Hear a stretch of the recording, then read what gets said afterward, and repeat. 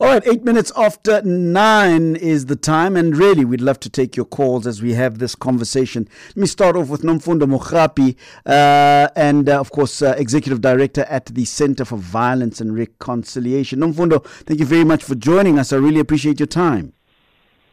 Thank you for having me, okay. Much appreciated. And Hendrick Makaneta, thank you for joining us at this time. Much appreciated, sir. Thank you very much. Much appreciated. Let me start with Nomfundo. Nomfundo, you are suggesting that the violence that we are experiencing in our schools at the moment is nothing more than a manifestation of a greater problem, a greater societal problem. Unpack that for us. Yeah, so for us, it is a representation of a bigger crisis in our society, which is localized within the schools.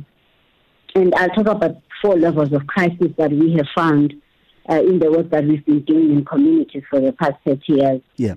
The first one for us is what we call a parent vacuum or a family crisis. So what needs to happen is that when children leave school, they need to go to homes and families that can be able to contain them. But what we're finding is that usually there is just a big vacuum of parenting, but if the parents are there, they themselves are overstretched. They've got their own emotional issues that they haven't dealt with. Secondly, we have a teacher crisis. So what you would expect is that if a child is having a challenge at home, at least they will go to teachers who have the capacity to contain them at a psychological level. However, most of our teachers are themselves burnt out. They report that they feel unsafe in the schools. They are actually scared of the students and they feel unprotected. And there's a bigger crisis that we are seeing in communities where there is high levels of violence in the communities. And what we are finding from our work is that the border between the communities and the school is very porous. So what happens in the communities, it spills back into the community and vice versa. So we cannot be able to afford to just have a school-focused intervention if we want to create safety. It has to be a comprehensive intervention. You spoke of 4. You seem to have talked about 3. Sorry. The other one is the service providers. Yes. So what we would expect is that the schools should be able to have service providers who have the capacity to provide psychosocial support to the students. However, what we are finding, especially in schools that are previously disadvantaged, you don't have the dedicated social workers or psychologists, unlike schools that were previously advantaged, where they do have a dedicated psychologist or social worker available to provide services. So that is a big challenge for us. I think even the Minister of Education in Gauteng was already contesting the law where if students are found to be problematic, when they get expelled by one school, then they are moved to the next school, but there is no psychosocial intervention to support those students. So there is a crisis of service provision to support the students that are identified to actually have problems. Well, Nomfundo, let me bring Hendrick into the conversation. Hendrick Makaneta is education activist and deputy person of the Education for Justice Foundation. Hendrick, Nomfundo is pointing to a greater societal problem that is manifesting itself in our schools.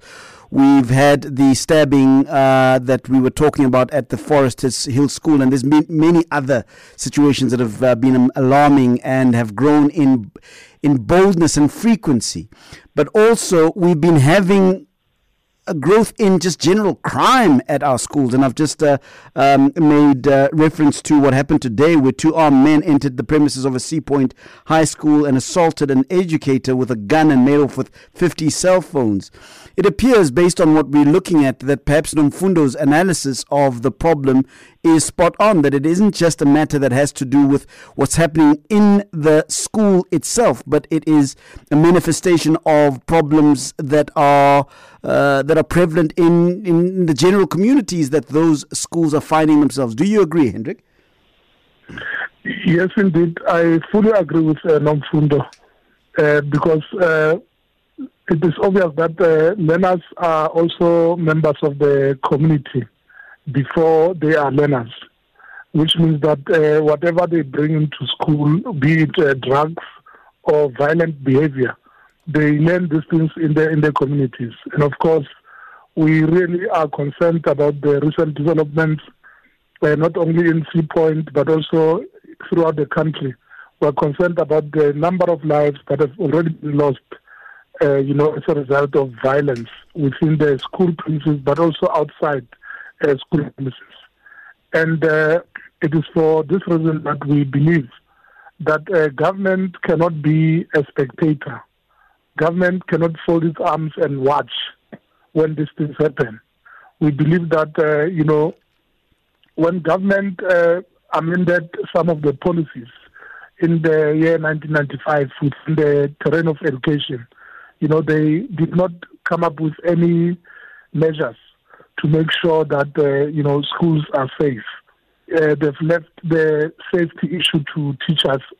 Nomfundo has already indicated that teachers are disempowered as well, and they don't do anything. But we think that government has got a duty in terms of the constitution to protect the lives of all citizens in the country, and of course, it remains their duty to make sure that schools are safe and that learners and teachers are safe at school level.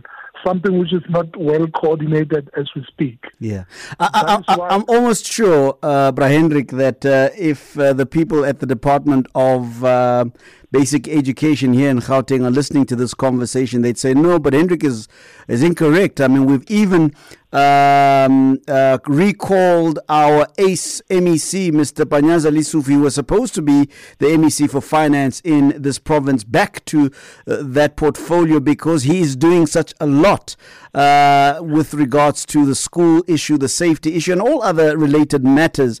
So what exactly would you like to see government do by way of policy, but more importantly, by way of practical action to quell this situation of security at schools and the escalating violence that we're seeing? Let me firstly acknowledge the good work that MEC Panyaza is doing in Gauteng. We acknowledge that, particularly in ensuring that quality education, but also, issues of in those schools that were predominantly for white kids. We appreciate that. But my point is that when it comes to safety, wait. Just a little rewind there. So just help me out with that. You're saying that most of his interventions have been focused on schools that could be considered Model C schools and not so much in schools that are considered township schools or rural schools where mostly black people are? No, I'm saying that we appreciate the effort that he has taken to open the doors of learning, yes, especially in those schools that were historically meant for. Okay, okay. We appreciate it. Yes, but our major concern is with the safety, the general safety of learners in all the schools, not only learners but also teachers. Yes. If you look at, for example, security guards who are at the gates of most of the schools, not only in Gauteng but throughout the country. Most of them are not well trained to handle issues of indiscipline. They are not well trained to keep our learners and teachers safe. I can give you an example. You can go to any school. I've been to a school recently whereby I went in. The on-set shoe, there's nothing like that. The ladies that are there, some of them even find it very difficult to just open the gate. And I'm saying that most of them have been employed as a result of trying to alleviate poverty within the community, to make sure that people are employed, which is something that is good as well.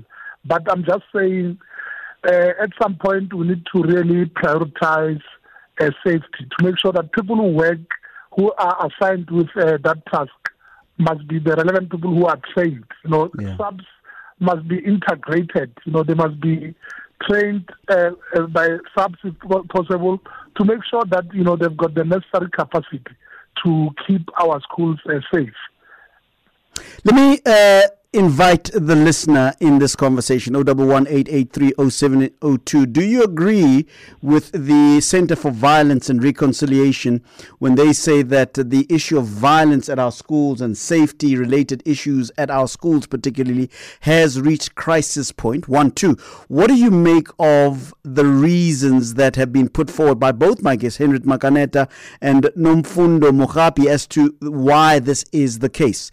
I was speaking to Mfundisi the other day, Nomfundo Mogapi, who said it is because the Lord has been taken out of our schools. We're not praying anymore, and that's why we are having a situation where we are not, we can't contain our virulent youngsters at this point of their lives. It's because we have abandoned religious studies and we've kicked out religion out of our schools. Nomfundo? What we find, Aubrey, is that there is a crisis of discipline in the schools. That first we've changed our laws and we said that teachers should find alternative ways, and rightfully so, because historically teachers felt that the only way to discipline students was to hitting them. But what has happened is that most of them feel that there hasn't been sufficient teaching on what those alternative ways of disciplining students. We live in a society that seems to only hear and understand language, and we have violence, and we haven't learned to create a mind shift and an understanding that you can actually be able to bring discipline and engage with young people without having to be violent. So some of these teachers, when we engage with them in the schools, they say that they literally feel paralyzed. They time out, they don't know what else to do besides just using violence. So there's a lot of work that needs to be done. But what is also, I think, important is that the responsibility of developing students, whether it's morally or through discipline, cannot just only be the responsibilities of the teachers. Yes. So when you go to these schools, one of the biggest challenges that the principals complain about is the involvement of parents. So when most of the time the public discourse around parents is usually to just say, oh, parents must be involved. But when we talk to the parents, some of them say that if you look at just how they are, especially those in the townships, they wake up early in the morning to go to work. They have to use taxis. By the time they come home, it's actually very late. So we have to begin to design out-of-school programs that consider this parental vacuum. So it cannot just only be the Department of Education only that is responsible. There has to be partnerships between the Department of Education, the Department of Community Safety, the Department of Social Development, the Department of Health. There has to be a multidisciplinary approach to schools. As long as we think that school safety is only the responsibility of the Department of Education, we are going to have discussions like this where we feel that it is only the Ministry of Education that is supposed to drive the safety. You can try and insulate schools as much as you can and have all the systems in schools to try and protect the students. And with the recent incident that has happened now, the student was, the murder actually happened just outside the school premises. Communities and the schools have to partner together. Hendrick, some have also looked to the policy of the condoning of pupils, learners. In other words, a child will not have performed very well academically in a particular standard, but perhaps because of his age, he or her age is then promoted to the next standard because they're afraid that this person is getting too old to be in the school system and they've got to sort of get them through. And some people have argued that because of that reality, we have people in schools that are too old to be there, and that's why you sometimes see these spats, not only between teachers and pupils who are perhaps of age, that shouldn't be at schools, but also the rising of the gang sort of culture in schools led by people who shouldn't be at schools anymore. What do you make of that argument? Yes, indeed, you are correct. And, we have in the past called on government to review their policy of progression. Because, of course, there are learners who do not perform well in school. And because of that policy, which seeks to avoid dropout rates, the minister, came up with that policy. And it's true that, Oh, Hendrick, I'm losing Hendrick there. All right, I'm going to be taking some calls on this matter. What do you attribute the issue of a decline in safety at our schools, the increase in violence, not just the violence, but the intensity of the violence, the boldness of the violence that we are beginning to see in schools, and how it is intersectional and intersectoral? Give me a call. We're seeing teachers fighting with students, students fighting with teachers, teachers fighting with teachers, children fighting with children. What's going on? I'd like to take your calls and what can be done to try and reverse this reality. Give me a call. Palisa is in Bramley. Hi, Palisa. Hi. Yeah, hi. Go for it, Palisa. Look, Aubrey. Firstly, I think our government has just completely, the education department has let us down completely. Our kids from these local schools, they have nothing to do. Like if there is just no school, there is no school. Yep. It's after school, they literally hang around at 2 o'clock, at 2:30, they're hanging around the street. Secondly, they come to school, they are so late. There is no sense of I'm late. You know what I mean? Yep. So there's just the kids are not being given the excitement of getting to school. They go there, they sit behind the desk. Even if I can't cope with this formal, this kind of education, I'm forced to be there. There are no technicals for those kids that battled like we used to when we went to school, So I think that kids are just so frustrated. Secondly, there's lawlessness. Those ladies and guys that are at the gate, they're not securities. They're people that are sitting there watching the gate, but they do literally nothing because those kids are so disrespectful. I work at lots of schools, I visit them. I go to these previously white-only schools. And you see, because of the professional security at the gate, the discipline is completely different. When a child walks out of the gate, they need to have a paper that says you are let out of the school because of 1, 2, 3. There is an adult picking you up.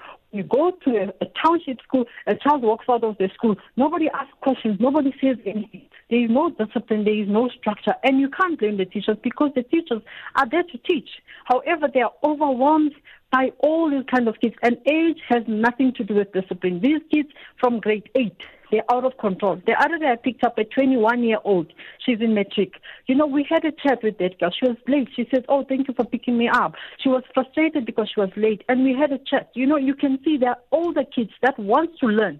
They're behind because they battled. However, it's not because they disrespectful and all of that. They battled. So they need to go back to the way things were. Bring back these technical colleges for those kids that are battling to do the formal education and do the handwork. Palisa, let me stop you there. Thank you very much. Much appreciated.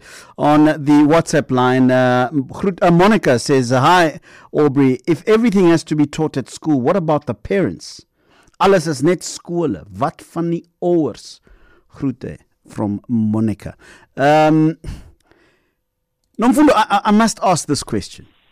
Do we have a fundamental philosophy as to why we have schools? In other words, and that might sound like a facetious question. Aubrey, we have schools so that we can educate our children. But have we got a clear understanding of what we mean as a society when we say we want to educate our children? In other words, is there a value system that we want to espouse that is going to not only give us the tools, as in schools and teachers, but also an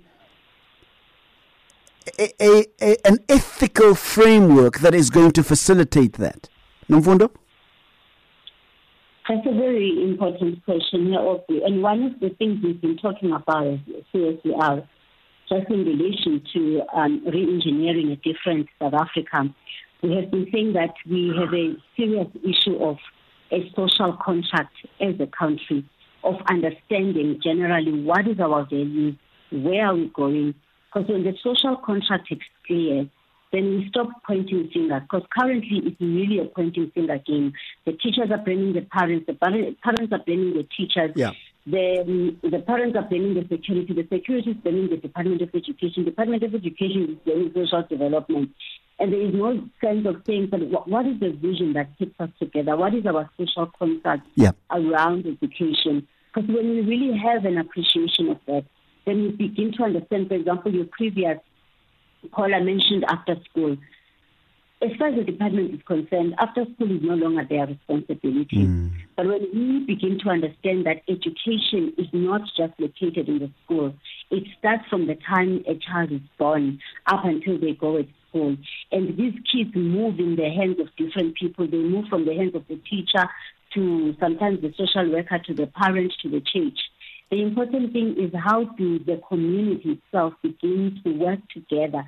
Because you see, the reality is that for a child, they don't have a compartmentalized experience. So they say, okay, now I'm Thabo the scholar, I am Thabo the student at home. It is an integrated experience, but the way in which we approach them is very fragmented. Yeah. It is exactly because we do not have a social contract that we understand when it comes to education.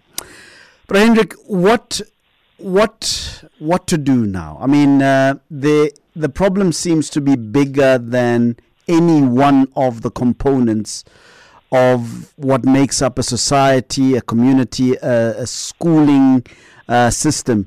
How do we bring about the kind of social contract and integration that Nomfundo is talking about, so that we can sustainably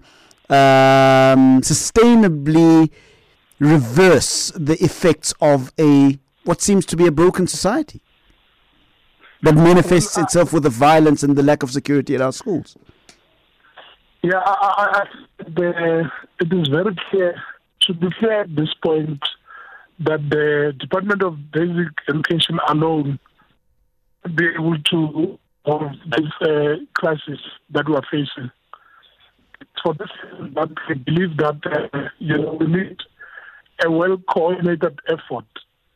For example, we suggest that the Basic Education Minister should establish, an education forum, which will consist of a wide range of stakeholders, be it your unions, student organizations, community organizations, as well as, the security cluster.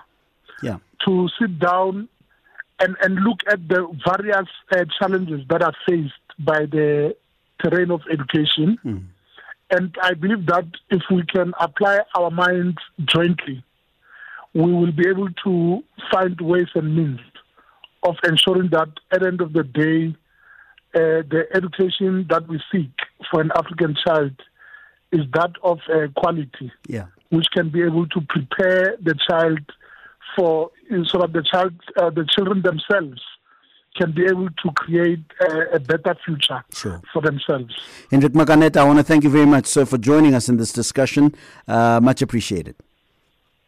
Thank you very much indeed. All right. Hendrick Makaneta is education activist and deputy chairperson at the Education for Social Justice. Nomfundo, your final word on this particular matter. Yeah, I think just to add in some of the solutions, I think definitely the idea of an education forum is great. One of the things that we have done is actually to work with the out-of-school youth as change agents within the school and as mentors. And that seems to have worked really well. We have also found that in schools where you've got principals that are supported and that are really enthusiastic about creating change, when we've had interventions of preventing school violence, the impact has actually been higher. And finally, what we found was if you strengthen a relationship between the police, we used to have this thing called Adopt a Cop a few decades ago, where there is a closer relationship between a specific cop and the school. That also assists in beginning to prevent violence. So I think there's already been some things that we've done in the past that have worked. So we need to go back to the drawing board and see how we introduce this again. And finally, the importance of having social workers and psychologists. I don't think that has been sufficiently engaged with as a topic in terms of psychosocial support within schools and how that looks like. Nomfundo Mogapi, Executive Director at the Center for Violence and Reconciliation, thank you very much for your contribution. Thank you.